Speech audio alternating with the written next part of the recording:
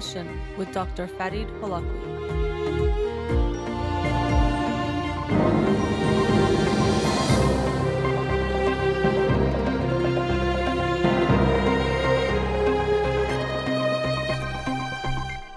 Good afternoon. Welcome to In Session. I'm your host, Dr. Farid Holakwi, and I'll be with you for the next 2 hours here on Radio Hamra. I have a guest on the show who I'll introduce to you shortly. You can follow me on Twitter or Instagram or like my page on Facebook to get updates on the show or suggest topics or books for the program. And the shows are uploaded at the end of each week to my SoundCloud page and podcast on Spotify and Apple Podcasts. So today, my guest is someone I know quite well, and many of you know quite well. Also, he doesn't deserve or need an introduction because of how wonderful he is. Also because I didn't ask him to send me anything, so I don't have anything to tell you. But he is incredibly intelligent and here to share some of his brilliant thoughts and to have a discussion with me on some pretty big topics like the meaning of life. Spoiler alert, we don't have the answer for you, but we will get into some of those. Well, speak for yourself, as he spoke for himself before I introduced him. Let me welcome to you Parham Holakwi. Thank you for joining me on the show, my brother, Parham Holakwi. Welcome. Farid, thank you so much. What an introduction. It's so good to be with you. I'm a longtime listener to your show, even longer listener to you. I was going to say, we both listened to each other maybe too long or too much. But nonetheless, today we said, let's start with the easy, small topic like the meaning of life and then see where that takes us. But it's something we've talked about a lot, and I've obviously on the show it comes up as well. We had a nice conversation about it recently. We thought it would be interesting and important to bring up this topic. And as I said, it's not that we have an answer specifically, which maybe is part of even the discussion of the meaning of life, a question that we've long asked throughout human history, and even some of it might be because we can think the way we do that we even think about these types of things. That doesn't even need to be a meaning of life. Maybe we won't go there. But I like Viktor Frankl's account in Man's Search for Meaning, where he says, we ask, what's the meaning of life? But he says that it's a question that life asks of us, in the sense that each individual needs to find their own meaning of life. It's not that there's just one meaning, but we are asked, and it benefits us to find meaning and purpose in our own lives. And it's an individual journey. And I can't tell you what your meaning of life needs to be or should be. And likewise, someone can't say that for someone else. But I think that's a good starting point of looking at just when we look at a question like this, it's definitely not going to be something that the meaning of life is something simple. What do you think? Well, I think I've noticed often when academics, when they don't have the days that they don't have a lesson plan, they just ask really big questions because that gives them the freedom to go in so many directions. So this is an indication of lack of preparation, ladies and gentlemen, Farid's audience. But I will tell you this. Here's what I remember it was just a few days ago, me and Farid were having a conversation, and I was having the most incredible time. It was one of my most joyous moments. And I'm not saying this because he's in front of me. I'm saying it because he paid me to say it. No, I'm saying it because it's one of my most enjoyable moments is sitting with Farid and having a discussion where I think about things in a new way. He gets me to see things from a different perspective. And I just didn't want this conversation to stop. I had an appointment that I had to leave for. And by appointment, I mean I had to go to the gym. But I had to leave for that, but I just didn't want the conversation to end. And so I was hoping maybe there's some way. I was thinking to myself, I wish if other people could hear this conversation we're having, they would be so bored. But I thought it would be funny and fun if we could capture some of that here on the air, and by having it be a bit less structured than maybe we've had in some of our past discussions that were fruitful in a different way, but to leave it a bit more open and see where it goes. It's either going to be really interesting and exhilarating and fun, or a catastrophe. We're going to find out live on the air which of those two it is. Yeah, we might question our own meanings here after this conversation. But yeah, it was an enjoyable conversation. I think it was one that I like continuing it because it's not something I think I'm going to get a clear answer to, but it's something we continue to explore. So, there's lots of ways to look at what gives life meaning.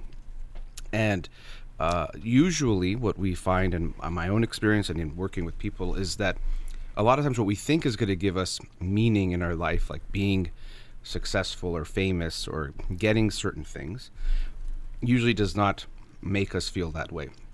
And so it ties into my own kind of conception of success, where it's not about what you get, which is often what we think: money, fame, attention, all those kinds of things.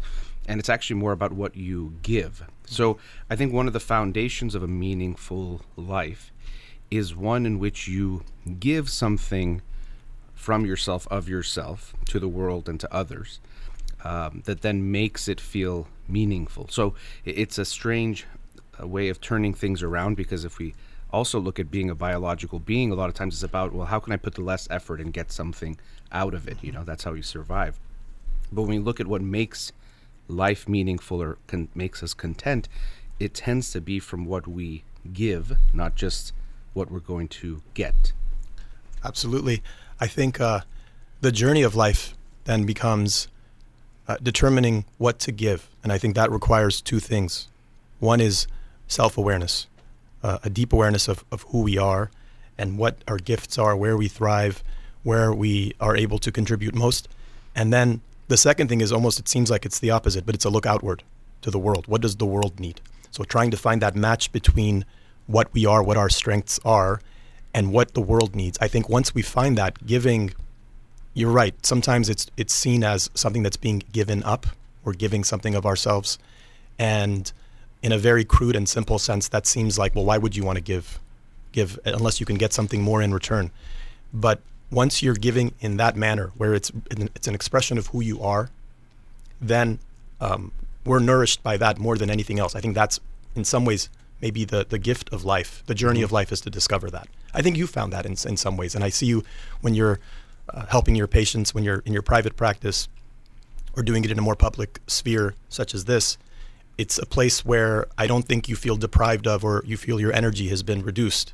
Mm-hmm. I think the example I've also seen of that is on our dad. I know that when he's at work, he's being nourished, he's being energized. It's not something that he's losing when he's giving. Yeah, absolutely. And it, even what you said, for me, and I think it's for everyone, it's also the meaning of life is a process, in the sense that what you described, like I do enjoy the things I get to do. I'm very grateful for them, but they've also slightly evolved in different ways. And I can see that there's more to it in evolving. So, sometimes we think of these questions, and that's why I said we don't have the answers, because it's not a meaning of life done. It's an ongoing process and understanding. And even if you found it for now, and it might be a guiding post or a direction, you're going to continue to understand it and update it and see what it means to you in different ways. And in different stages and phases of your life, the meaning could change.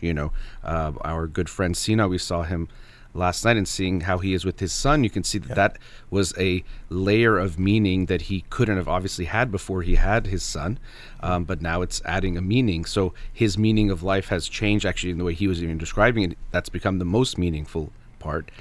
So it is a kind of, as we ourselves are living this process and journey of understanding our meaning of life is a living thing. It's not I found it and I'm done.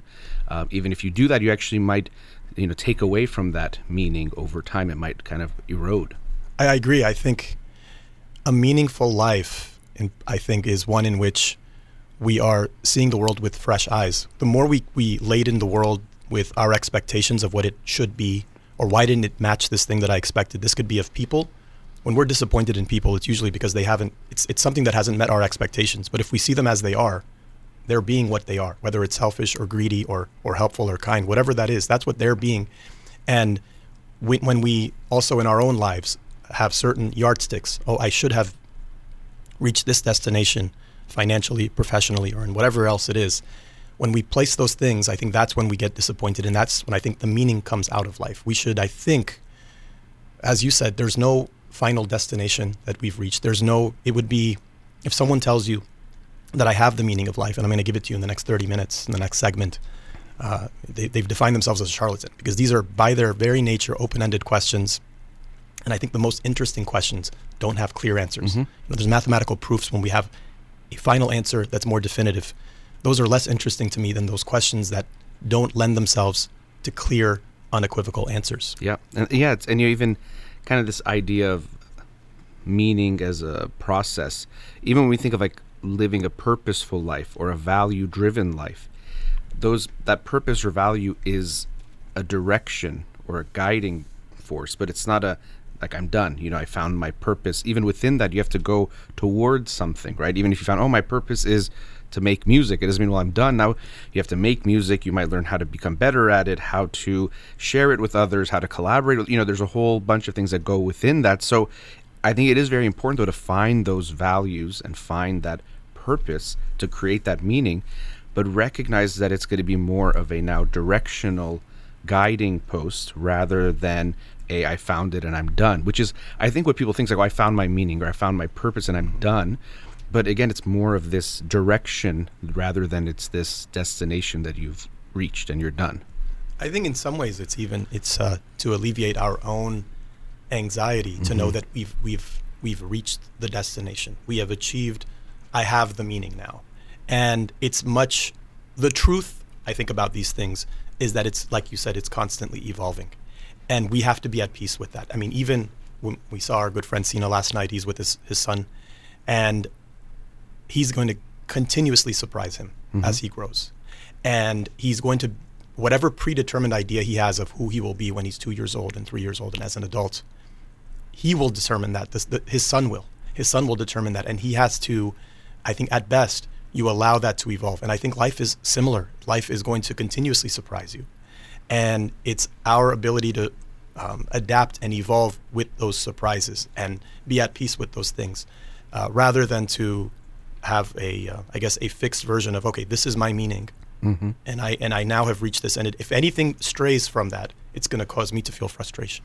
Right, and as you said, that's partially, the anxiety is finding it, and then the anxiety is being flexible to change and evolve with it too. Because it's like, well, if I found it, I'm afraid to change it because how do I know if I'll find it again, or what I'll go to is better or good, or I can handle it, or it's the right destination, and it is scary to have that flexibility to see what life, what's happening in life. And I think this is, and maybe we'll continue on the break, at least I'd like to share some more ideas on this.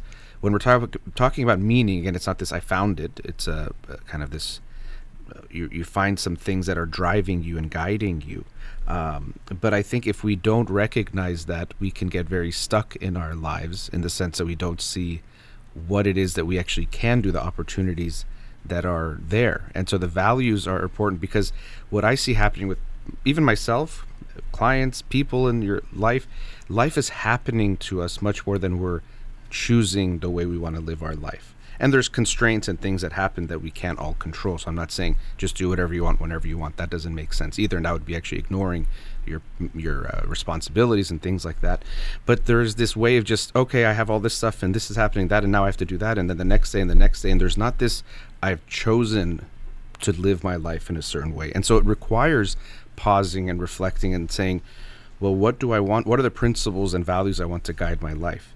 And what is in 20, 30 years when I look back on my life, what would I have liked to have done or I think is good? And you don't even really know. You don't know how you'll feel in 20, 30 years, but what are the values that I think I'd like to see guided my life to get me to where I am? And I think that leads to this sense of contentment, which I also will want to touch on too. Yeah. Contentment versus happiness. And there's, of course, different ways of defining these terms, which will make it important. But we are at a commercial break. We're gonna unravel the mysteries and the meaning of life in the next segment.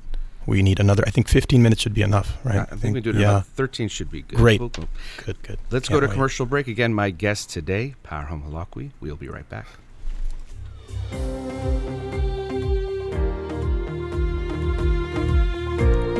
Welcome back.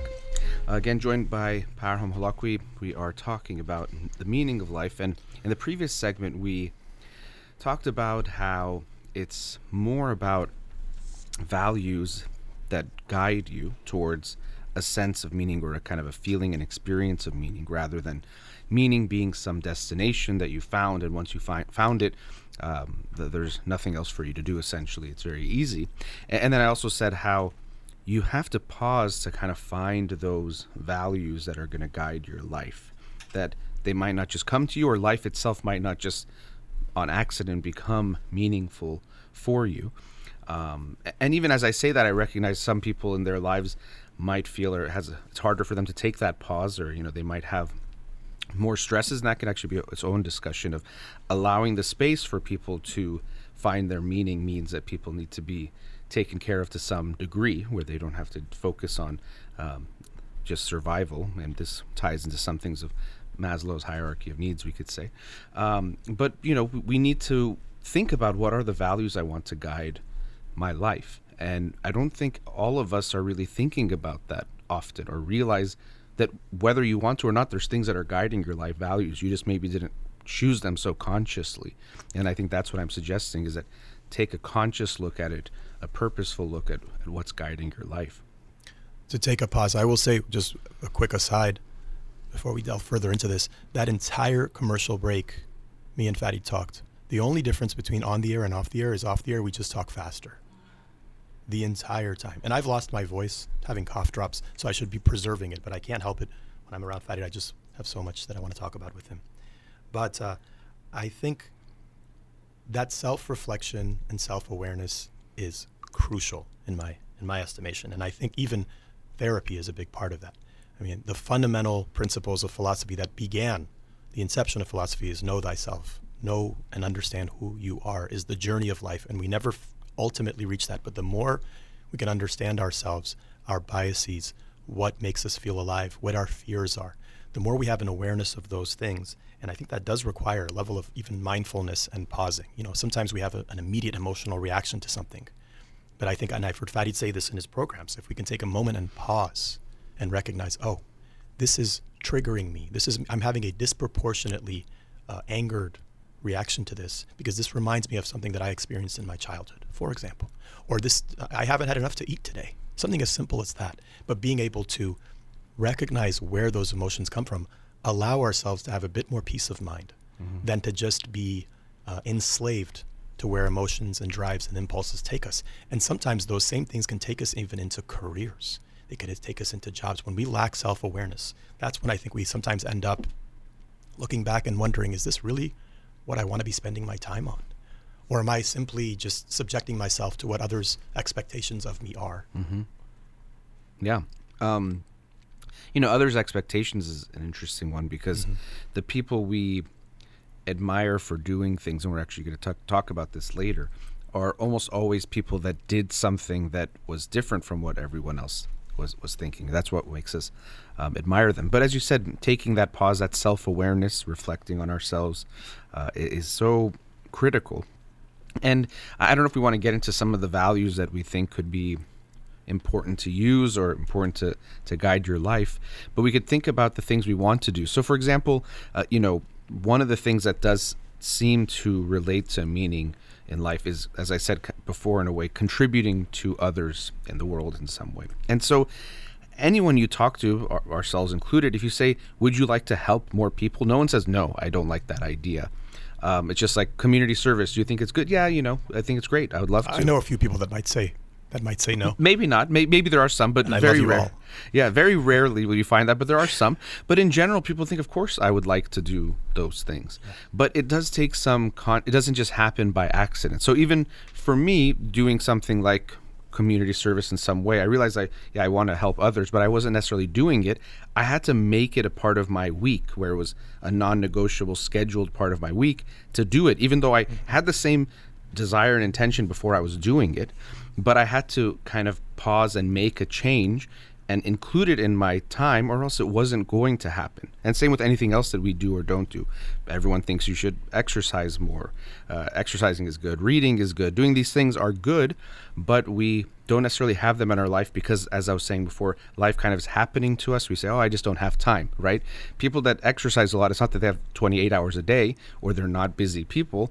Often they're incredibly busy people that prioritize that and make sure it's in there. So this is what we mean by looking at not just values, it could be even behaviors, actions that you want in your life, and even those usually are guided by something good. For example, I want to exercise because that leads to more health, makes me better, makes me more capable to help others, to be there for people that I care about, and is good in a lot of different ways. So that's guiding what you're doing. But if you don't consciously look at your life, you're not going to have it there, and you can look back like, I wish I did that thing, but I didn't. Absolutely. And I think there are a lot of psychological behavioral biases. A lot of the economics literature and research has focused more on this over the last few decades. And so if we simply rely on what we feel is the right thing to do in the moment or day to day, we are not always going to do the thing that's optimal from the bigger picture. Mm-hmm. And so even something as simple as compassion and empathy and service to others, or even donating, charitable donations to others, if we wait for the moment where the impulse and the emotion and the compassion strikes, and that's the only times we give, we may not give as much as we think we should, looking back over the last 6 months, over the last year. But if we embed that into our lives through structured ways, when we're thinking clearly about what we want our lives to be filled with, then those become the habits, and those habits end up having positive consequences that we can then look at and say, oh, over the last year, I did exactly what aligns with my values. Mm-hmm. But if we allow it to just be a momentary, moment-to-moment, even day-to-day experience, we may look back and think, gosh, that is something that would make me have a much more nourished, valued, fulfilled life. However, I didn't do it, simply because I didn't take the time to structure it and embed it into my life in a structured, consistent manner, as you have. You have done that. Well, I mean, I've done it in some aspects and not all. And that's actually, I was going to suggest, based on what you're saying, is like you can do a type of an audit. If you know, it's kind of like a meaning audit, purpose audit, whatever you want to call it. But I think it's important, going back to your know thyself and self-reflection and self-awareness. You know, let's say you could look at your whole life, but let's say even the last 6 months or last year. What I've done terrible. Okay. No, I'm kidding. It's we all have in some ways. We hope, I think we should be able to see the good and the bad. Like, absolutely. I've done some things that are good. I like these things. And what are things actually I think I would have liked to have done more or not have done that I did. Yes. And, take a look at that. And this is part of doing any of these types of things involves a honest look, which also means we need to be non-judgmental enough to allow ourselves to see the bad, because often the reason why we don't see the bad is not because we don't like it, just because we don't like it. It's that we know we're going to punish ourselves so much if we see it, so we don't want to say anything was bad. So we don't even take the appraisal. Yeah. We're really fearful of looking at the report card when we know the grades aren't good. We may never look, and so it doesn't allow us the permission to update and to assess and really fine tune the analysis. These things were good. Reward yourself. But these are areas in which, not in a punishing, shameful way, but just recognizing that my life will be even better. I'll feel better. I'll be healthier. Whatever it is that you need to, and that you're valuing, that you want to enhance. Yeah, the non-judgmental part to me is necessary, because even, like every day, sometimes when I work with couples, or, I talk about, you would hope that someone's desire is in the relationship, how can I be a better husband or wife to my partner? Doesn't mean you're bad, so you're not judging yourself. But if you really can't see how you could be even better, that to me means you're really not looking at all hard enough or clearly enough or openly enough to say there's no way you could have been better, meaning that you're saying you're perfect in that domain, which is not possible. So actually, we were watching basketball last night. Sometimes I use a basketball analogy. It's like, every time you shoot a free throw, if you're a good shooter, you expect to make it, but you also know that you're going to miss some. And then you keep going. But so you used to look at those. But so we strive to be good, and you can even think you're good and be proud of yourself, but you always can recognize you can do better. So if you can't go to sleep and think, okay, as a husband today or a wife today or as whatever role of your life, what did I do good and bad? If you can't find it, hopefully you have to find something good too, but if you can't find something I could have done better, to me that's a little bit odd and means you're not looking in the right way. It represents two things. When one, you can ask somebody, what are your flaws, or what would you like to work on? What would you like to improve? And if their answer is nothing, that to me reveals two things. One is it's a lack of self-awareness, because every human being that has ever lived is flawed. Every human being that ever has died has had areas where they could have improved. Mm-hmm. So that is something that is universal and everybody has. It represents the lack of recognition of that, so a lack of self-awareness. The other thing that it represents is the sense that to be a good human, I must be perfect. Mm-hmm. I mean, that is a standard that maybe implicitly is within someone, that noticing a flaw, noticing a mistake, noticing an error is fatal. And there are people that can't, if they make a decision and someone points out that it was an error or that it can be improved upon, they see it as an attack on them. And so they will go through all kinds of maneuvering to dance around that, to avoid being seen as making a mistake, versus someone who understands, as a human being, I am flawed. I will make mistakes. I will be imperfect. And that doesn't make me, that is by definition what a human being is. Recognition of that, I think, even in who we choose to spend our time with as friends, as business partners, as a spouse, that understanding that, no, I'm not the perfect husband. I'm not the perfect wife. I have things that I want to work on. The key is not to be perfect or imperfect. Is that person recognizing those things in themselves? That's the key. If you have that, you have someone that you can work with, I believe. Yeah, and I mean, and starting with ourselves, we have to have that openness. It's like, if you don't want to acknowledge that you're not imperfect right now, that means you think you're a finished product, you can't get any better. And we should feel that if in a year I look back and don't feel like I grew at all or made any improvements, that's in a way a waste of a year. That we were not, by the way, that's very judgmental, I guess, but you didn't use that year very well. Or if you haven't learned, I forgot if it was Daniel Kahneman. It was one of these books, and I really loved the quote, but it was kind of like, if I don't look back in a year, maybe it was Ray Dalio, and be like, I was kind of stupid about some things, then what did you do in that last year? You didn't learn and study and grow and update your ideas. So you would hope that you actually look back, and which means right now, in this moment, I can think I'm overall good in some things, but I know that I can improve. I know that I would hope I improve by next year in any domain of life, every domain of life. And so the only way we can do that is by first acknowledging there has to be something that can be better than what I'm doing right now, and that's okay. Doesn't mean I'm bad now. And as you said, sometimes our performance gets too tied into being loved, kind of in a perfectionist type of mindset, that we feel like I have to make sure I'm perfect, or else no one's going to love me or want me. Yeah, it's two ways of looking at it. One is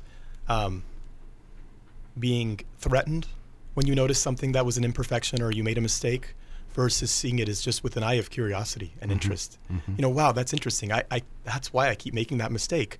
And recognizing that should be a moment of discovery. There should be joy in that. I've recognized this pattern, and this is why this has caused me some conflict in the past. Recognizing that shouldn't be, oh gosh, that means I'm really messed up. And I think we can even see that in the societal level. Society continues to evolve and progress, and hopefully be more open-minded and more inclusive and more compassionate.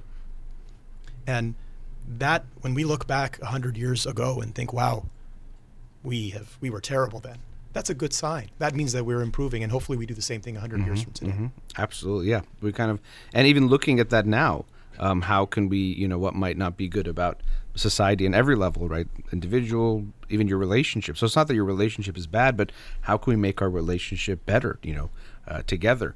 And these things are tough. It's easy to tell someone, oh, just look at it and it's good to have flaws, but it's tough. It can hurt, it could sting, and you even want to pay attention to that. Sometimes in some domains of life, it's going to sting more because you might put more value of who you are based on that. So if you really value being, let's say, in your profession, then you might be, hard for you to hear feedback there. If you value being a parent, you might, do that. And in general, you might have the mindset that I shouldn't be doing anything wrong. I need to be perfect, and keep updating that. And so we kind of shifted away from specifically looking at meaning itself, but recognizing that you need to look at your life to see what you can change to go towards that. And I think after the break, maybe we can get a little bit back into the meaning conversation and looking for that, searching for that, developing and that meaning in life. And then also something related to that we wanted to touch on was, how I want to be remembered, which relates to things like legacy, and then also how we look back at history and historic figures. But how I want to be remembered, I think, is an interesting conversation, something you hear a lot, very common in interviews. They'll ask someone famous, how would you like to be remembered? And maybe we can talk a bit about that as well. So again, my guest today, Parham Holakwi. Let's go to another commercial break. We'll be right back.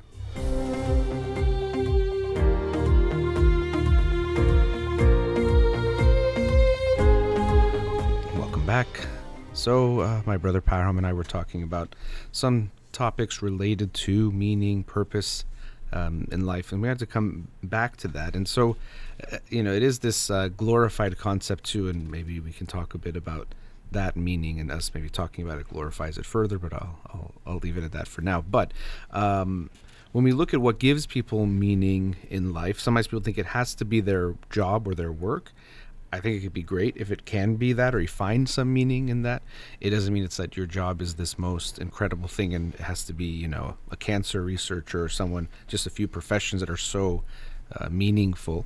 You can find meaning in anything you're doing if you look at the perspective in that way. And even when you look at that book, Man's Search for Meaning by Viktor Frankl, he talks about that it's really about the way you approach something. Even pain can seem meaningful if you approach it in a certain way. If you say your arm is hurting, you say, well, that's not good. But if I say your arm is hurting because you're protecting your child from getting hit by something, you might actually almost love that pain. And be like, I'm so glad that that's the pain that protected my child. So even pain can become meaningful. So it's about how we think about what we're doing as well.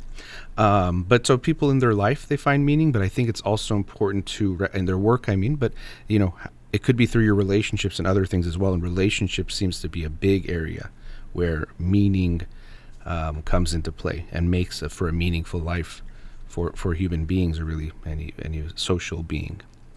Over the break, I had a little time to think. I also realized my headphone wasn't even in. So I was wearing headphones, and all it was doing was a decoration on my head. No meaning. No meaning, and I now hear I hear your voice more clearly, but and my own voice. There's something about a microphone that makes you talk more quietly and more with a certain voice. I've just realized that. Right now, yeah. Anyhow, but I think, to me, when I think of meaning, I think it comes to, if I can sum it up in my mind, it's maybe three things. I would say, one, it is connection with others. So those real close relationships with people, whether it's family or friends, where when you're with them, you are growing with them and you're seeing them, and just having that bond, having that connection, I think is one of the most meaningful things in life. I think life in some ways becomes meaningful when whatever it is that you're experiencing in your life can be shared. So that's one. Two is understanding. So for me, the moment I understand something in a new way, something that was a puzzle, a riddle I couldn't understand, and I begin to get a glimpse, there's a bit of a light on what really is going on. That's a very, for me, a very meaningful moment. It sometimes it's just seeing things from a different vantage point when you haven't seen before. So understanding is the second one. And the third one I'm going to come up with right now, because you need three of everything, is my understanding. But I do think it's service. I think it's serving others, contributing in some way, which we led the discussion with, is being able to somehow see that your efforts and what you're putting into the world is benefiting someone else. I think the nourishment we get from that, from seeing that happen, is quite valuable. And I think hopefully we can get that in our careers. But I think sometimes it sets the bar really, really, really high for what a career should be. And I've seen this particularly among younger people today when they're deciding what their career should be, because it's supposed to be something that fulfills their passion. It's their calling. It's what they've been placed on the planet Earth to be. That is a really, really high standard for a 20-year-old to find. Mm-hmm. And impossible, in fact. When we see people that live meaningful lives, it's really rare that you see that they had that same blueprint for what they were going to do from when they were a little kid. That passionate life was something that was discovered. It was a journey that led them there, and they could never have anticipated how they would end up where they are.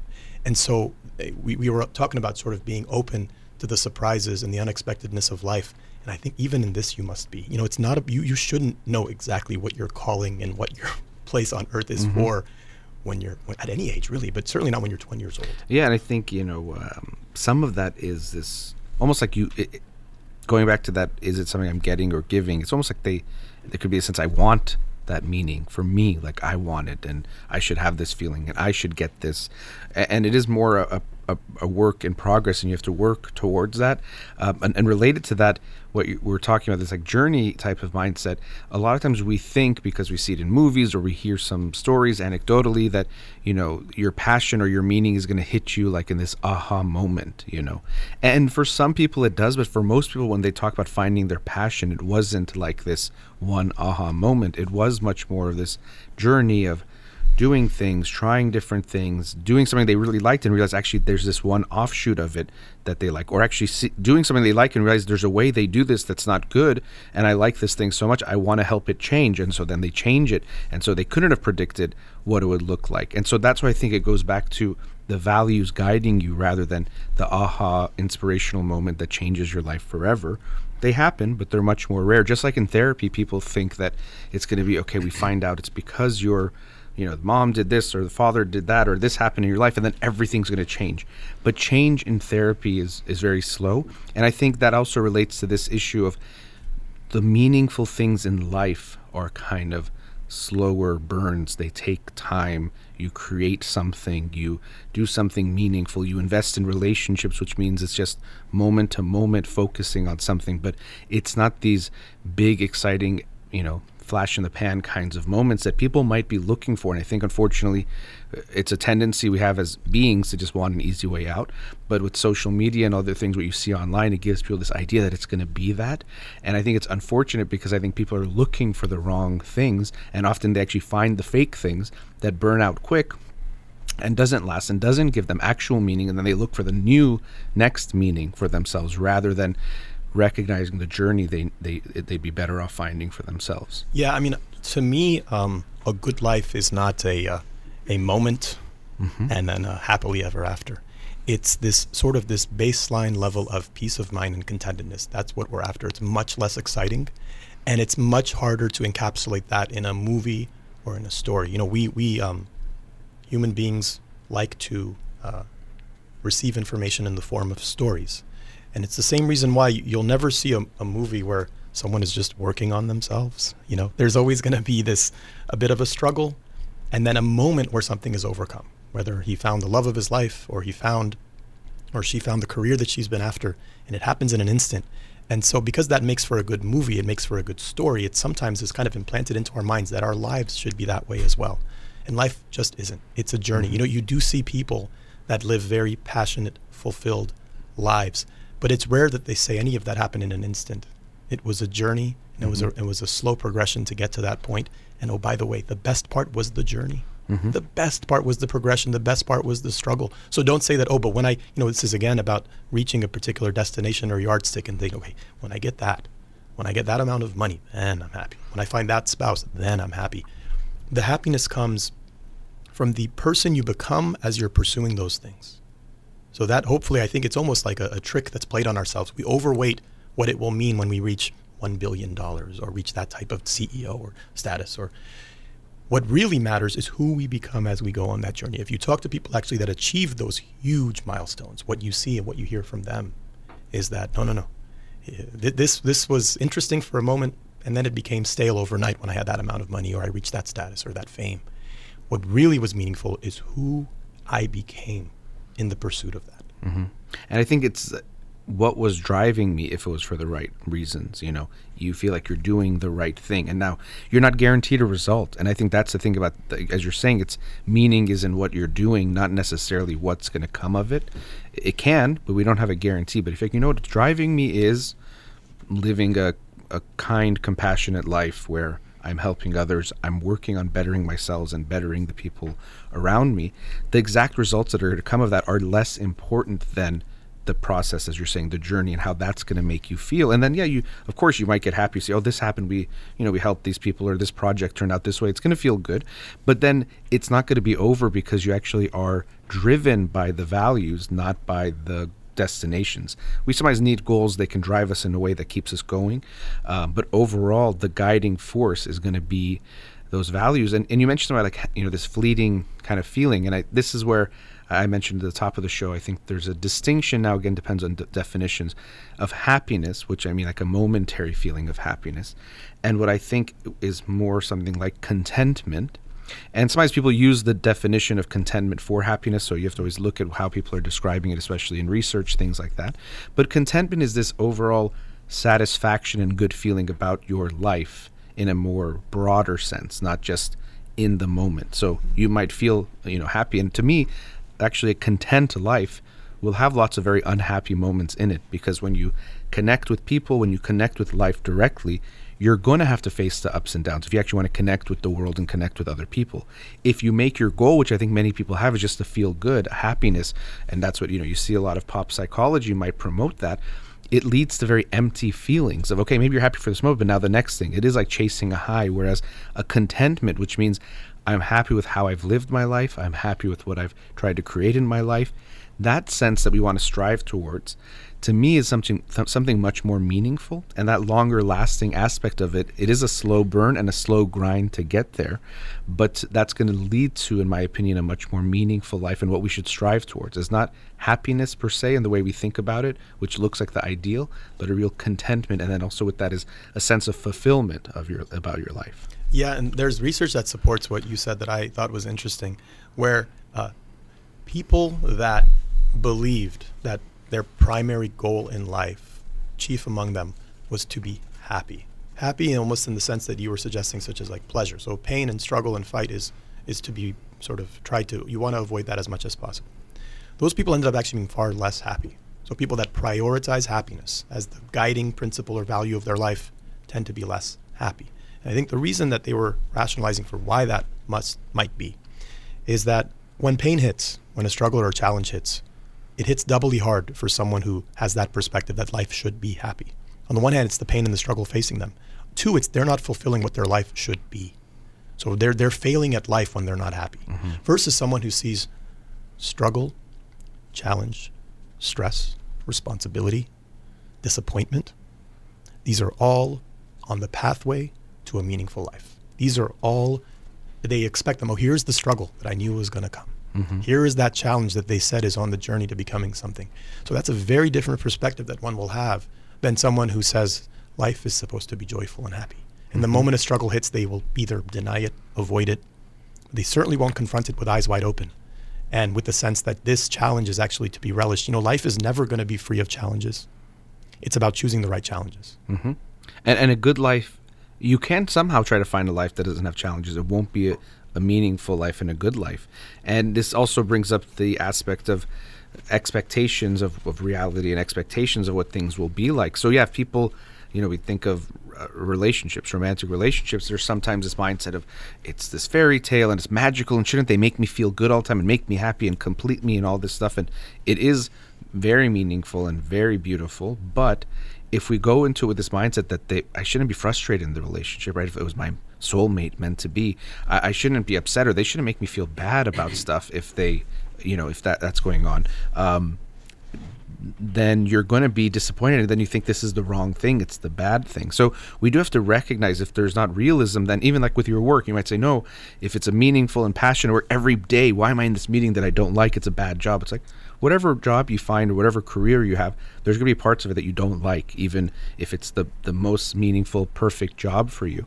You're not going to like parts of it. So yeah, there is an important element of recognizing the expectations. I think that's also something I'm seeing with pop psychology and sometimes, people online and different things that you'll see is like this idea that you can live a life where every moment is good and every moment's beautiful and I never get sad and I never feel bad. And that's, it's not realistic, it's not real, it's not meaningful, it's all these really bad things. And then, going back to what you're saying, people feel like, oh, I'm like a failure because I don't feel like this guy or this girl does who's happy all the time. What's wrong with me? When it's like, that's not even possible and it's not realistic and they're not even feeling that way.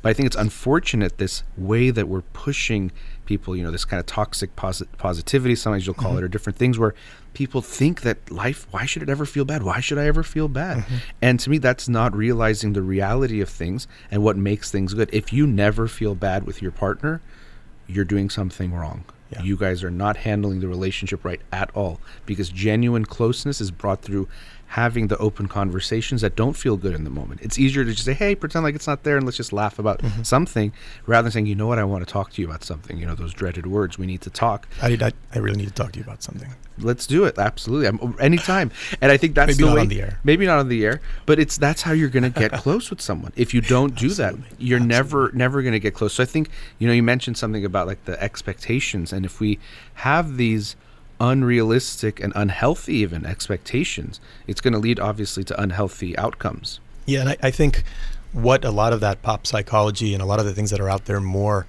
I think are addressing, whatever, I think our dreams, the things we seek, are often less about what will make us happy in reality. It's more about what's lacking in our lives now.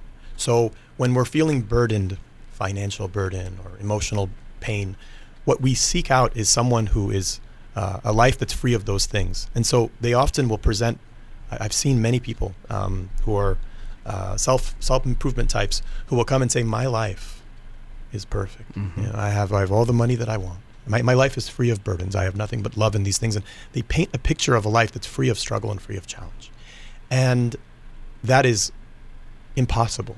It is completely unrealistic. But for the person who's in struggle, that's exactly the most alluring thing. It's much less appealing to say to them, hey, you know the struggles you have now?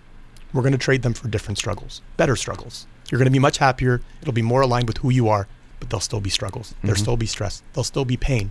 We're going to upgrade your pain, basically. Yeah. And that truly is what we should be after, though.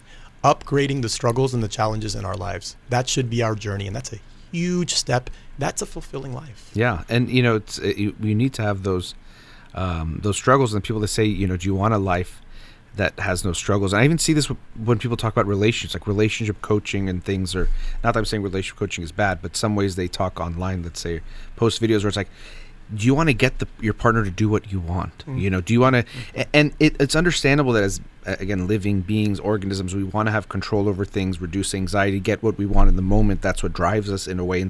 If we don't actually go to a higher place, we're going to be driven by those moment-to-moment drives all the time. And I always think, like, I don't want for me or for a loved one to be in a relationship where the partner does what they want all the time. That's like an abusive relationship, and what controlling, domestically violent relationships turn into is about this control thing. But we sometimes think what we should want in life is to get everything I want when I want it all the time. And that's not even good for us, healthy, realistic, but it's not a good thing. If you tell me, yeah, my partner does everything I want every time I want them to, I'm like, oof, that sounds really, really bad. Unless you mean they're very open to hearing my desires and needs, and we meet each other's needs, that's good. But not in this kind of control, which I think people make the goal, is that I should just have control over my life and what I want, and that's not even healthy. And as you said, what we have to realize is, what are the struggles we're choosing? They're going to be there. So it's not look for the struggle-free life, but look for the meaningful struggles of life that lead to something good. I think you brought up a really good point there. Let's go to a commercial break again here with Parham Holakwi. We'll be right back.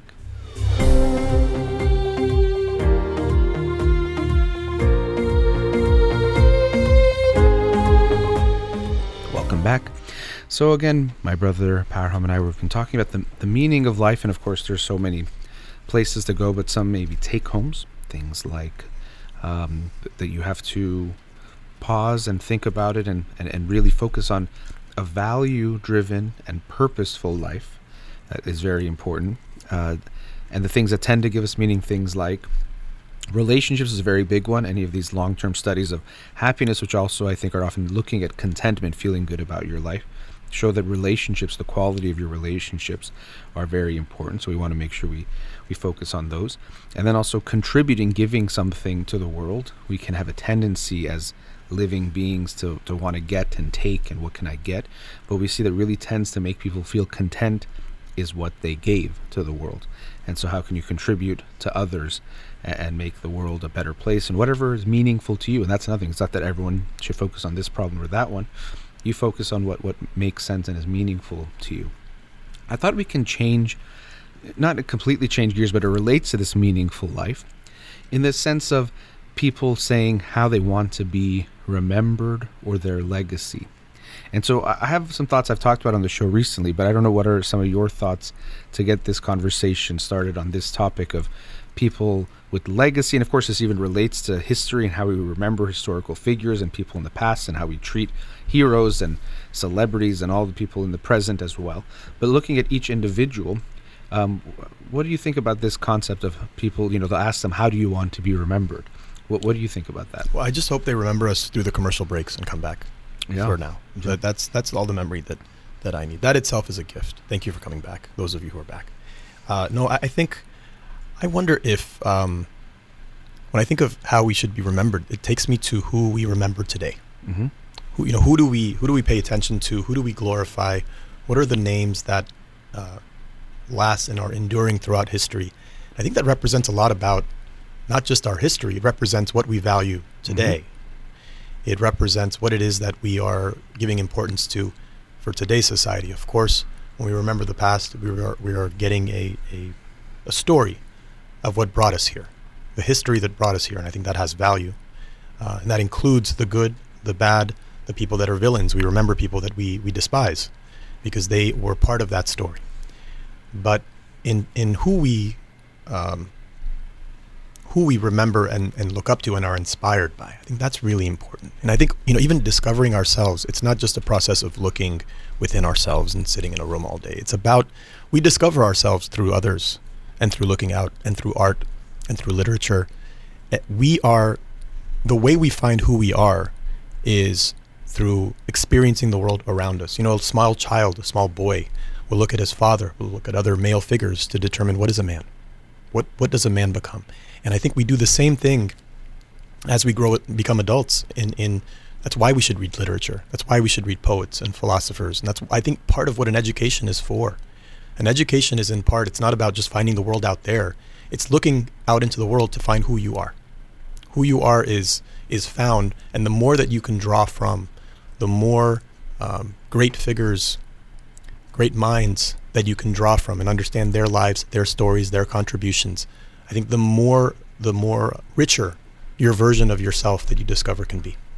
Yeah, I think the part that I can find issue with to a degree is when we say great figures, is the way we kind of make people these heroes, that they're all good, when we're admiring something about them, whether it's an action or some way of thinking or something like that. And I think we make people all good, and it leads to this, and I don't want to get into this kind of debate of things we actually talked about a bit last night, but about how we look at historical figures. I think the problem is that we try to make them all good because that's how we praise them, is that they're these, gods in a way sometimes. And then so if we find bad things about them, it creates these things like, well, we can't make them gods, but maybe we should have never made them gods in the first place. We should have said, oh, I admire that this person did this. That's wonderful. Not the great so-and-so who was this. That's mythologizing them. That's not accurate. That's not real. But I think that's how we've done it. And so then it creates these issues when we're like, well, if we find out this person did something bad or the history shows them a little differently, how do we do that? And it can be hard to reconcile. That's like, no, he or she, usually he in most of history we've had, is a god. So no, they didn't do something bad, or we have to completely tear them down. And it gets very complicated. So I think that itself is a whole issue of how we've looked at people, which is also how we look at people now. So maybe I will add this part. I think we should be aware of it. We can't just control how people think and feel, but as a society evolving, I think the movement towards not creating gods out of people, which we still do with celebrities, mostly with celebrities, even with athletes. We were watching sports last night. Different things that we do, we put people too much. We create these hierarchies and distinctions that they're better than everyone else. And I think that's actually very unhealthy. We could admire, wow, this person's very good at basketball and I enjoy them, but they shouldn't now be elevated to some status where they get certain rights or privileges that no one else does, or they can treat other people worse because, hey, it's so-and-so. People even say that, well, it's so-and-so, so I have no right to question what they're doing. I think that's very unhealthy. And so when we have a more balanced way of looking, oh, I really admire, oh, that's a beautiful song you made, not, oh my gosh, you made that song, so now we have to make you this and people should treat you this way. I don't think that's elevated. And actually when we do that, then we're just enjoying them for what they do, that we're appreciating, and not as you are this god or goddess now that we're going to praise in such a way and treat in such a way, which also leads people to want to become those people for the wrong reasons. I don't want to be a singer because I want to share a beautiful gift that might actually help people feel better, connect people, move people, all that. I want to be a singer because I want to be rich and famous and get all the things that come with it. So it's actually driving the wrong values even in the people that go into different fields or different positions because of that. So I think the dehumanizing we usually talk about the lowering people, which is of course horrible and horrendous, but there's also a way we dehumanize by making people into gods that I think is very unhealthy, even for those individuals, but for society as a whole. I completely agree. So I think what's important is as a fundamental foundational principle, human beings are fallible. Human beings will inspire us in certain areas, in their art, in their athletic prowess, in their ability to think, in so many areas, but they have flaws. They are all fallible, and they should never be elevated above what a human being above what a human being naturally is, which is a flawed, imperfect person. What I think causes trouble, I think the reason that this ends up happening is that the smaller and more insecure we feel, the more we like to make someone a big hero. You see little kids, they always have superheroes. They have people that they look up to that are bigger and stronger because they are small and they're still figuring out their way in the world, and they feel disempowered in some ways. And so we do that as a society too. I think adults are doing that as well. Mm-hmm. We seek out people that seem bigger than life. And that gives us, in some small way, some sense of security. We make people bigger. And I think we need to be, a bit more enlightened and recognize that this person, whatever their strengths are, I can be inspired, I can learn from it, I can try to emulate what they are. But I don't see them as a perfect person. I see them as inspiring in this realm. Right. Even, and not emulate them as they are, that part, that, that aspect of them. Even like I'll see things like Albert Einstein, and then people say, well, what did he say about love or something? And it could be something insightful there. But what he did that was a great contribution was scientific thinking. But then people take this to an extreme of the whole person, just like, well, what did Einstein eat for breakfast? Maybe that's gonna no, that wasn't what made him what he did. Now eggs and bacon. Okay, great. Yeah. So it's like people look at these things, or how does so-and-so live their day? There could be something. I'm not saying we shouldn't look at any of it, but I think people, again, because they do this wholesale, well, if so-and-so is this hero, this amazing person, everything about them is great. Or even, they're lucky to have this person as a mother because the mother was like a famous whatever. I don't know if they were a good mother or not. That's why I tell people, not just about celebrities, but in general, when people say, oh, why did they break up? He was lucky to be with her. She was lucky to be with him. You never know what it's like to be in a relationship with someone or to experience someone in that way. So you can say, they look attractive to me, but I don't know what it's like to then judge this person that they must have been ungrateful or stupid to end the relationship. I don't know. And so similarly with these people that we admire, we try to say they're all good. Oh, I want to be that person. And we don't know what they were like in all those ways. You can say, I admire this, and you're actually creating something in your head, and you might realize it's not about them. It's that here's these characteristics I'd like to aspire to. But to say it's them that is that, probably is that you're creating and conflating a bunch of things that aren't actually there to make this story that, as you're saying, feels good to us, but is not necessarily based in reality. It's just an alternate reality we're creating in our head. I don't know what kind of a, person Einstein was. Like, there might be some things about him actually that you can see what he was like, but to say I want to admire, be like Einstein, to me is off. I can say I want to model his intellectual curiosity and his way of thinking differently. I think those are attributes that, at least from what I can see of him, are admirable. But when we put people in a dehumanized God level, I think it's harming us in multiple ways. Absolutely. I think there's examples of this. You see it, for example, among people who are tech entrepreneurs. Often they want to emulate Steve Jobs. Steve Jobs was a visionary. He was one of the most important figures in all of technology and what he was able to achieve. But he was he was known to be very rude and very controlling and just mean to people, mean to his employees, and had some issues in his personal life. Now, we're not going to relitigate what he did or didn't do. But people will emulate those aspects of who he is. Oh, to be a Steve Jobs, that means I need to be rude and cruel and indiscriminately fire someone just because they said some small thing. That's what Steve Jobs did. There's stories of him doing that, and people will emulate those things. Those are not the things that made Steve Jobs who he is. So that's why I think the way we are inspired and look up to people does need to be much more fine-tuned. Mm-hmm. We need to fine-tune that to say there are things about this man that were remarkable.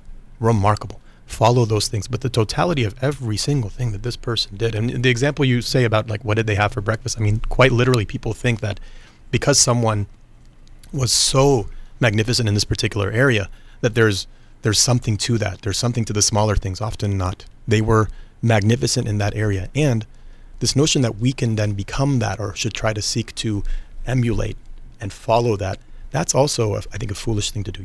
We should draw from all of humanity and all the things that inspire and make us sort of feel that there's something to follow or something that we can learn from. But ultimately, we have to find ourselves. Mm-hmm. Who are we? We begin with this person we want to emulate. As little kids, we'll even dress up as Superman or as our favorite athlete or those things. But over time, those things just become little tokens, little things that we can add to our library of things we get inspired by and have learned from. But ultimately, all of that should form the only thing that's going to make us truly feel fulfilled and make our contribution to the world is if we find out who we are, authentically what we are. And that will never come through following someone else. And here's the thing about following someone else is that what we realize is we're not following an actual person because it's this mythologized view. Now you're saying, I want to become something not real, essentially. So of course it's going to not help you, because it's that I want to be this myth. No, you can't be a myth. You have to be a human being. And that's why I think it's not good that we mythologize these people and make them these things, because that's not what they actually were. And then we think we have to become that or try to become that. And it's not good for us to try to become something that's not realistic. It's not even there to begin with. And so if we realize, I admire this about them, like you said, we notice different things. It's good to be inspired by people. Of course, that's very good. Like, wow, look what that person did there. But that's it. I'm not going to say because they did that, now I also think however they are in their relationships is good, and whatever their political views are, I have to agree with. No, I just like this part of them. Yeah. Then that's how we should view people. So throughout history, I think, and now when we look at people, we should look at that aspect of just the things they did and recognize that, but then not make them gods out of it. Just, it's admirable, but that's it. But we don't need to create gods anymore. Even like as you were saying, as children, and we definitely do it as adults, I kind of see it as society as children. As society evolves and grows and matures, I would hope that we move away from that of mythologizing people and making them gods because we need it, because we advance a bit more and see that, there isn't these huge distinctions. There are things that people do that are remarkable. I'm not saying everyone's doing is the same, but people are essentially not that different, that we put them in these pedestals and then put these people down and put this, and we see throughout human history, that's what we've done, is elevate and denigrate different people, individuals, and groups, and that's not healthy. So I think as we evolve and mature, we'll move more away from this making people gods and goddesses and letting people all be people, which means we can all learn and be inspired by each other, but no one is that much better or that much worse than anyone else. I agree that I think the smaller and more insecure an individual is, or a society is as well, the bigger our heroes must be. Mm-hmm. The bigger we look up to, that man or that, who led our country or who led our people, we make them gods. And I think the smaller we are, the bigger that they need to be. I think the more enlightened view is to see that this is a part of our history. Another piece of this, the reason why I think we really glorify or deify human beings when we look back, is because it makes the story easier to tell. To say that this scientific discovery, if you look at the actual history of science, it's rarely about the figures that get all of the credit. Mm-hmm. It's a team of people, it's a progression of things, it's who they were able to build their science upon. But one person gets the credit, because it's much simpler to tell that story. To say Edison did this versus to say, well, it's much more complicated. There were many people involved in this. That's a much a less tidy story to be told. And so we do that, but we should be cognizant of that. Mm-hmm. We're doing that for the convenience of telling a more interesting, compelling story. And we talked about this last night. I was saying how I actually like that when we look at the vaccine for COVID, there isn't, a person that Sarah so-and-so created the vaccine, or Joe, this person is the vaccine, as a lot of other scientific discoveries have been. And maybe science has also evolved in the community of science and things, but still it's usually more complicated when you go back in time to say this person developed and discovered this alone. I think it's that Newton quote that if I've looked further, it's because I stood on the shoulder of giants. But I like that the vaccine doesn't have just it's one person. It's a community. It's based on science and people's discoveries, and even discoveries that were done maybe 50 years ago contributed to this discovery. I think that's more real. As you said, I think it's easier to tell the story to say this person made this person did that. But the reality of life is that it's less like that. Things are done interdependently. Not one person independently does almost anything that's meaningful and good. And I think it's important for us to recognize that. And actually, I do think it's the evolution of society is that it's going to become more that way, that we recognize the collective action that's there more than just individuals have changed everything. I think it causes lots of negative things, and maybe we can touch upon that after the next commercial break. So again, joined here by my brother Parham. We'll be right back.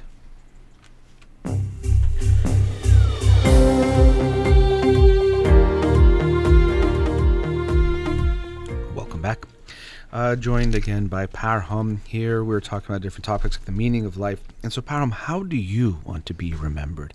I'm actually kidding. I don't like that question. I think it's a strange one, and it is brought up a lot. How do you want to be remembered? Now, I'll give you a detailed list of all of the things, just like I gave you for your introduction to me. Yeah. Line by line. Okay, looking forward to it. Yeah. So, to me, part of why this question even comes up, first of all, there is this way that we glorify heroes, so people want to be one of those. That looks great, right? Don't I want to be so-and-so? That there's statues and holidays and different things commemorating them and celebrating them, and everyone looks up to them.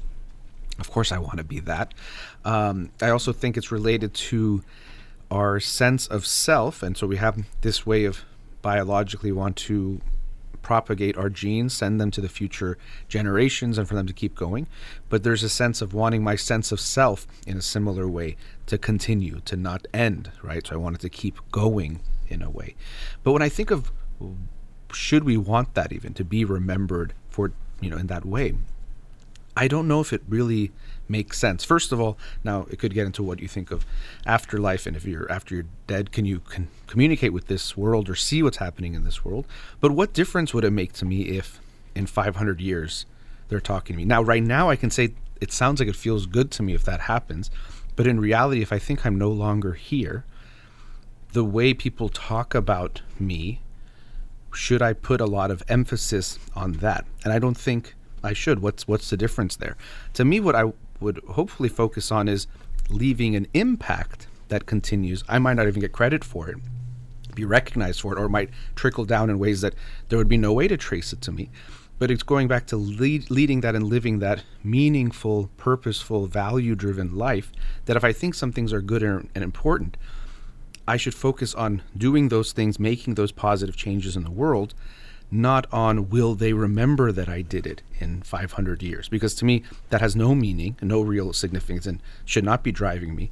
Now, if you do good things, they might remember you, but the intention should be do the good things. Now, they remember you or not should be secondary, or almost we shouldn't even focus on that. Well, I will just say, the more we focus on the self, the less happy we are. That just, in my own personal life and in people that I've experienced, the more their attention and their focus and what's motivating them is them, who they are and how they'll be remembered, how they'll be seen.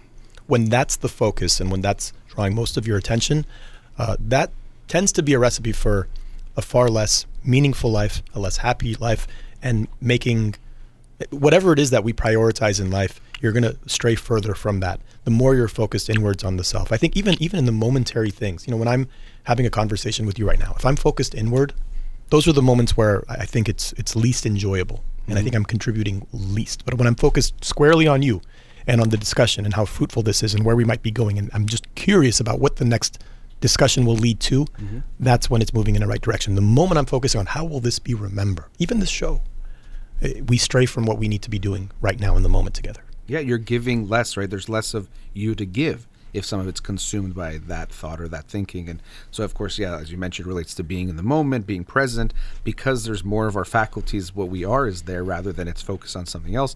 And so, yeah, that's why I think when people get focused on that, even, I mentioned the vaccine, if people were so focused on, am I going to get credit for this? Is it going to be my name? They maybe would do things like subtly sabotage their, coworkers or colleagues that might make it, the good thing is we're creating this to save lives. It might interfere with that. And that's what I mean is I also think because how we glorify individuals, it makes people want to strive for that because it seems so great. Wouldn't it be nice to be the guy or the girl who's like associated with this and celebrated throughout history for this? But then individually, when I make that my focus, then because of that, it's going to shift the way I do things. If I'm like, well, I want to do this thing, but would I get credit for it? No, it's going to be, there's no media around it or it's in the dark, so I'm not going to do it until it's seen more. I'm taking away from what I contribute to the world, which that's what I'm saying. It should be the driver. Everyone, look, no, I can't deny that too. If someone said, you're going to become known for this, or people like that, it feels good. There's a feeling that I could recognize is there. And as I always say, listen to the feeling, but it doesn't mean let that feeling guide it. I might recognize that feeling's there and I can get it, but I don't want that feeling to guide how I live my life because I think it's kind of a more immature or doesn't really have value. I can get where it's coming from and makes sense, but it makes sense more for me that I'd want to live my life in a way that the values are what's guiding it, which means that doing the right thing, whether or not it's remembered, or not focusing so much on how it's remembered as much as the impact. Leave a legacy with impact, not by your name. Yeah, I think I agree with all of that. And I just think we're at our best when we're not taking ourselves too seriously. We really need to be a bit lighter about ourselves. The stakes are really high. I think we today in society, we've set a society up, particularly in the United States, where everyone has these ambitions to be really noticed and noticeable and making this dramatic, huge, powerful impact. It's almost like it's facilitating, cultivating narcissism. And It is impossible for a society, let's just focus on the United States, of 330 million people, for us to have 330 million stars. But anyone short of a star feels like that they're not enough. Even movie stars are looking up and saying, oh, but that person has more.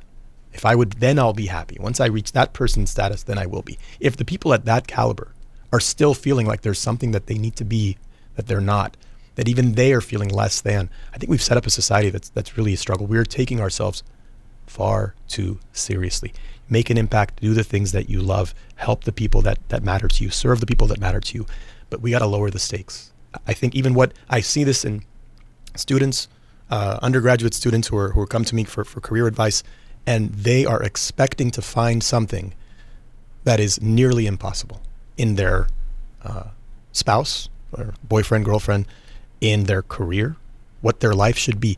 They're just setting themselves up for disappointment. There is no way that set of expectations is going to lead to a good life, because you're constantly going to be disappointed with the person that your friends are, with the person you're in a relationship with what your job is, and what you are every day.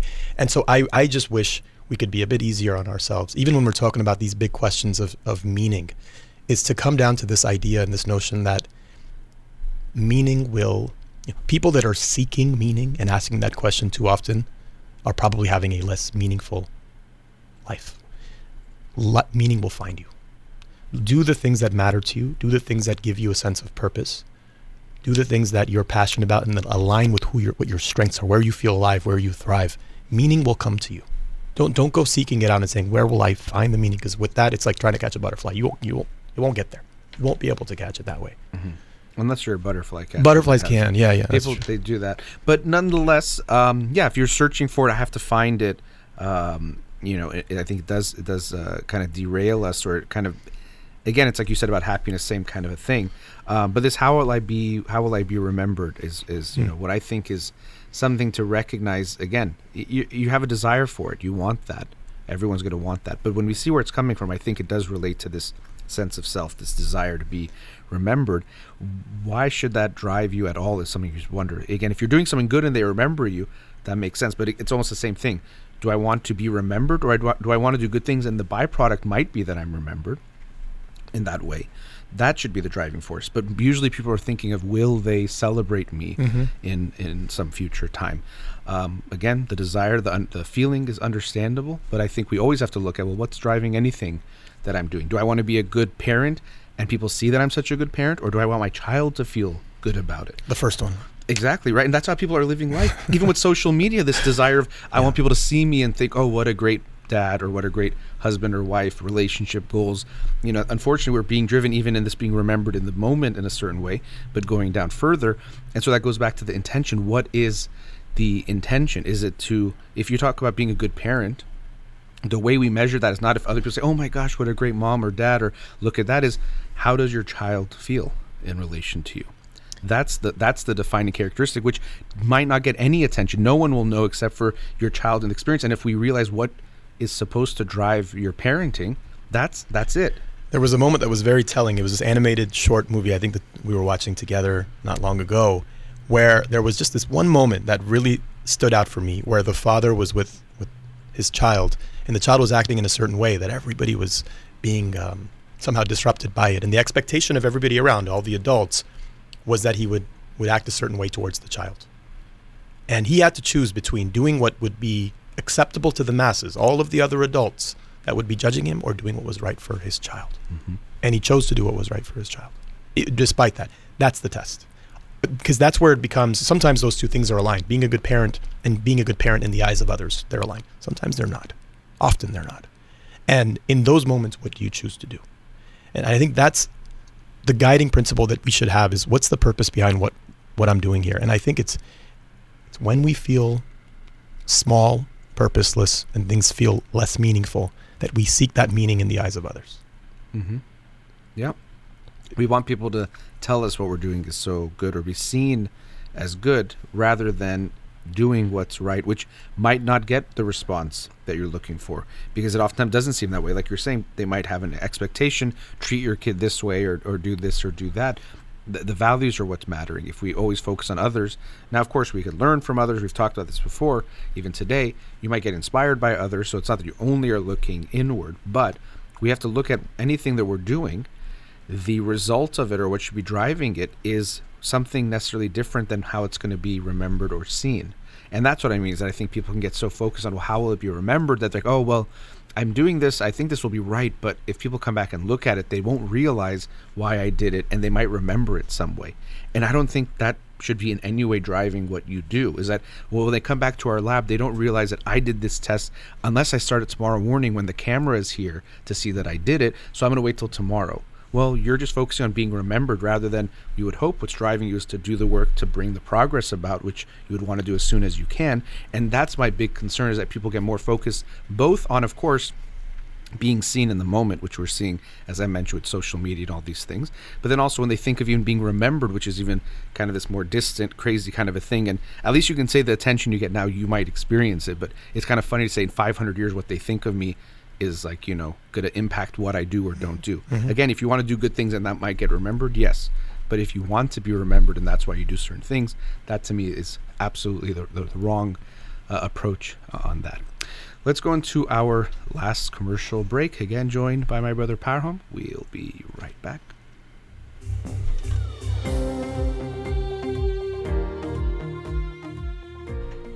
Welcome back.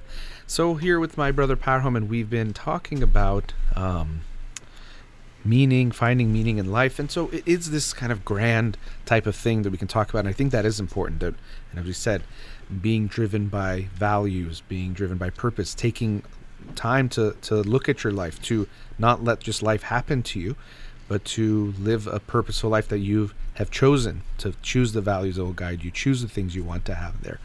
And I think we wanted to wrap things up going from that macro kind of big level, kind of going more micro, and recognize that meaning is made in moments, or meaning is made when we have a mindful mindset. And anything that starts with M, I guess right now, is coming to mind. But meaning is something that you're making those moments, or how you approach day to day. It doesn't have to be, oh, there's meaning in life today because some huge grand thing happened. Mm-hmm. It can be in any kind of small interaction or experience you're having. We can constantly and consistently be finding those meanings and things, but we have to focus on the moment to moment, or we miss those moments of, I don't want to say magic in something that's mystical or mythical, but that those experiences can be very meaningful if we allow ourselves to experience them. Fadi, before I begin, we're only using words with the letter M. Okay. That begin. Is that right? That's I just want to confirm before. I think this is a really important point. You know, we talk about meaning in this grand sense, and I think meaning is something that it happens in the smallest things, or it should be in the smallest things. I think it's about, I think one thread that I see that cuts across great philosophers, great thinkers, great artists, is not that they see more things, that they see more in the simple things. They'll see the same simple thing that we see, and they see the some depth that we don't notice. And I think that's in life too, even in relationships. You know, you could be with a friend, you could be, I think back again to last night with our friend Sina with his son, and the way that he was immersed in his boy was beautiful. And it was such a simple interaction. And so I think meaning is found in taking the smallest things and finding meaning in that. That's what meaning is about. It's not about having a statue of you or how you're remembered in 200 years. It's about finding it even, and I will say it shouldn't necessarily be in some grand thing. This conversation right now with you was a very meaningful conversation for me. And I was trying to just, as much as possible, forget about the external circumstances and the microphone in front of me and all the other things in the studio, and just focus on you and the things that you're saying. And I hope to do even better at that the next time. But I think that's what it is. I think that's meaning. Meaning is found in finding depth in the simple things that we do. Mm-hmm, mm-hmm.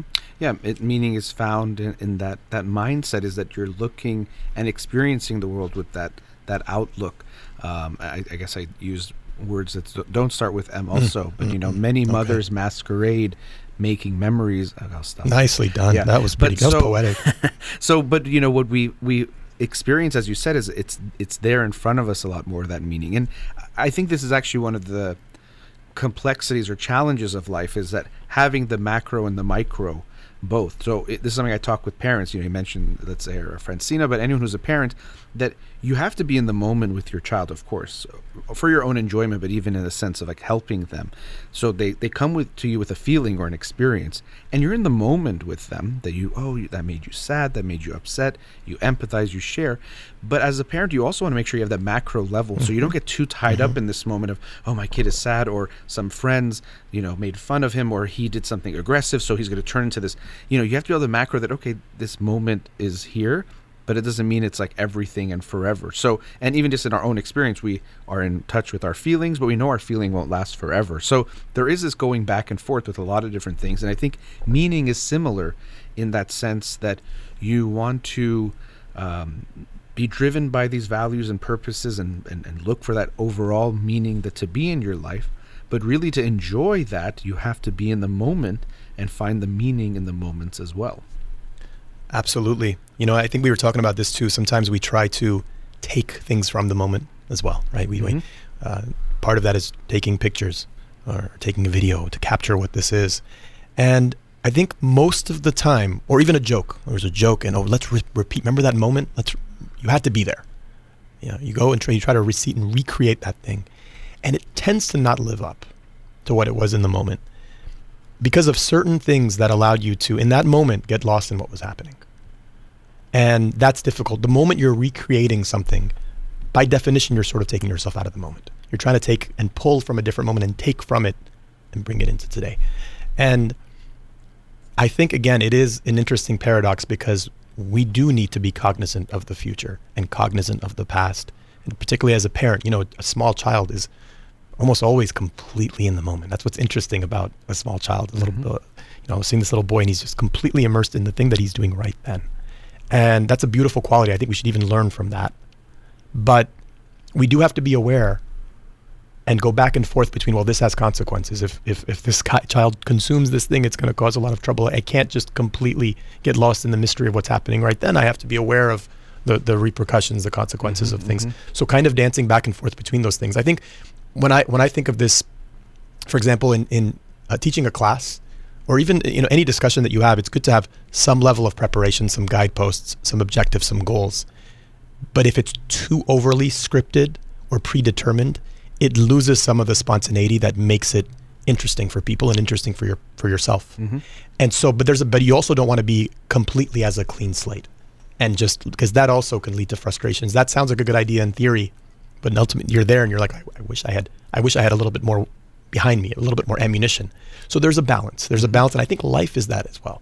Is we come in with preparation, we do our best to create a better future, a better day for ourselves through things that we do. We pack our lunch, we want to make sure we're ready for tomorrow, but we're also with that not completely fixated on the past or fixated on the future.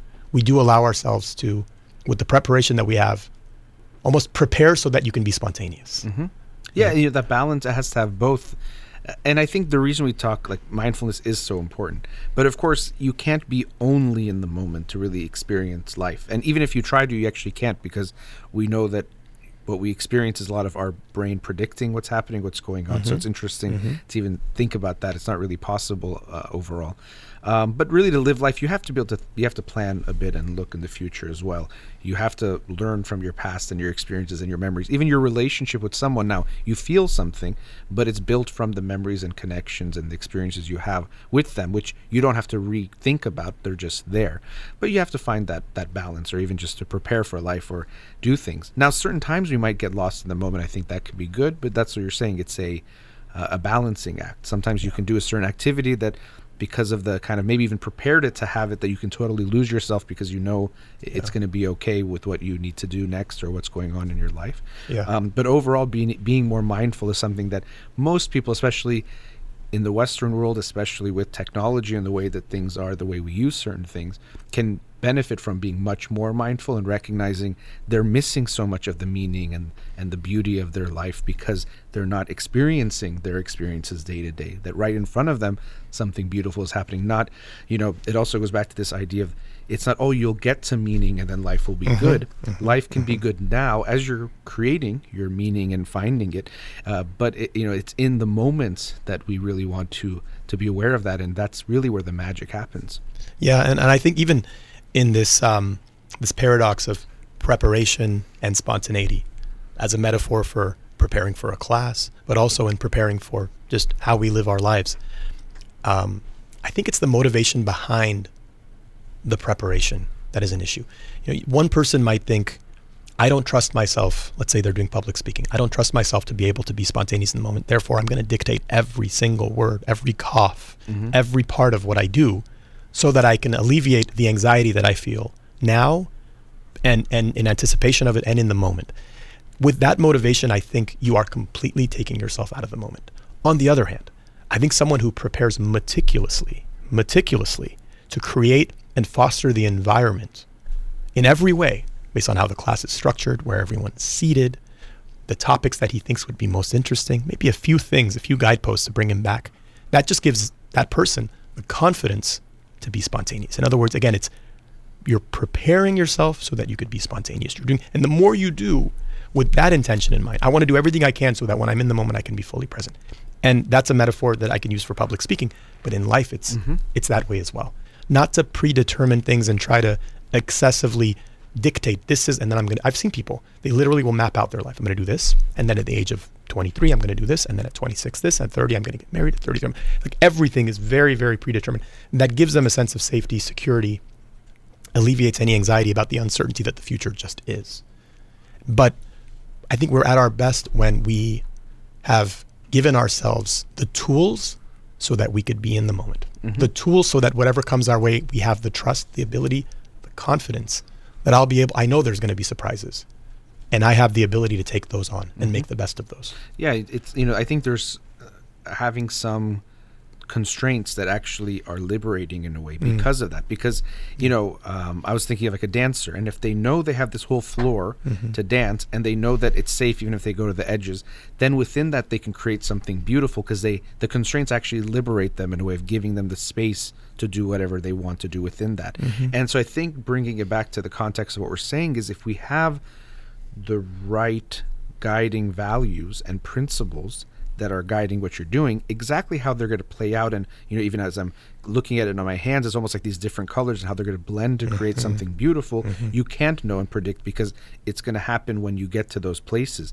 But you want to make sure you're starting with the right values and constraints that within that you can be as flexible as you want to be. You can do everything you want with those within those bounds. I think it is actually liberating, and it is finding a balance of kind of chaos versus rigidity, flexibility versus things being too rigid.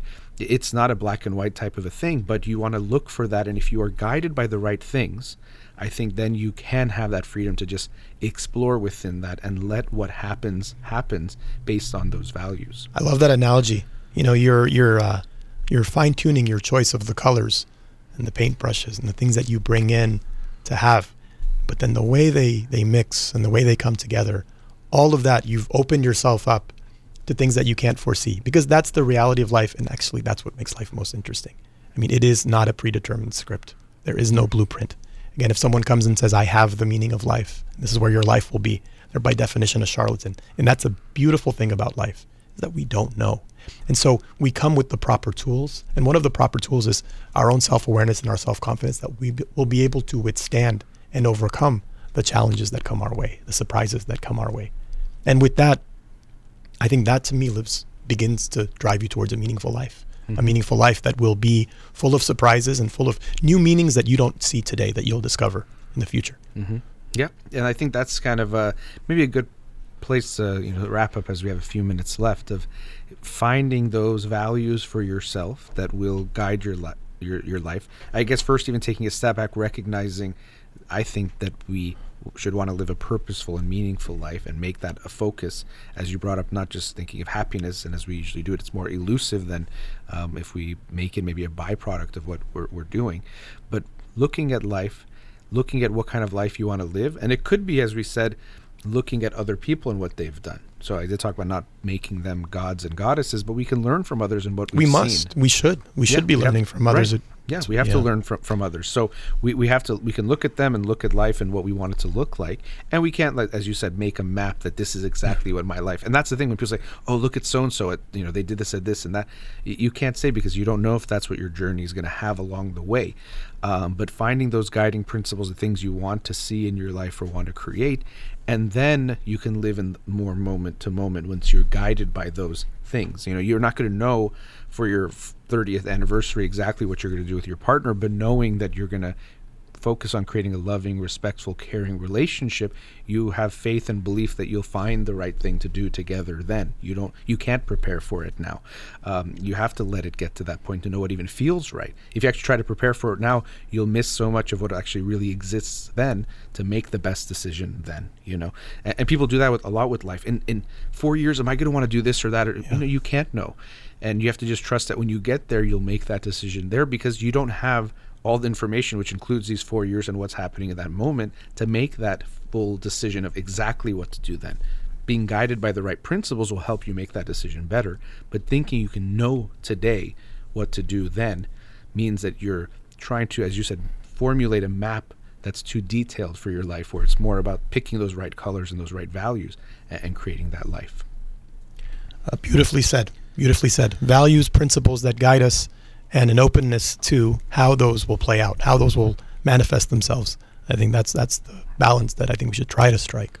Yeah, and as we said to start the show, we weren't going to answer the question of the meaning of life. There was no spoilers there. I said that we can't really answer it for you. We do that over this commercial break. We do give the answer. Unfortunately, we're at the last commercial break, so we can't. Maybe we'll have to do it solo. But meaning is something that we strive for. We try to create, but we want to take a step to look at our life to create that for ourselves. And definitely, relationships are one of those things that makes it meaningful. Forever grateful for my relationship with my brother Parham, who joined me on the show today. Parhamjan, thank you for being here. Thank you, Farid. Thank you for saying that last part that I paid you extra to get. That's an extra thing you give to the host. No, thank you so much, Farid. I treasure our relationship. And more than anything, something that we didn't get enough of here, maybe you don't hear of, Farid's the funniest human being I've ever met in my life. Oh. And sometimes that, because of the seriousness of the topics, that doesn't come through, but he makes me laugh harder than I've ever laughed in my life. And very, very grateful for this conversation, but more than that, grateful for the best gift ever given to me was having a brother like Farid. Bless your heart. Thank you, sir. Again, pleasure to have you on. Thank you. Have you back on soon. Big thank you to Ghazaleh here in the studio. You've been listening to In Session with Dr. Farid Holakouee. Have a wonderful day.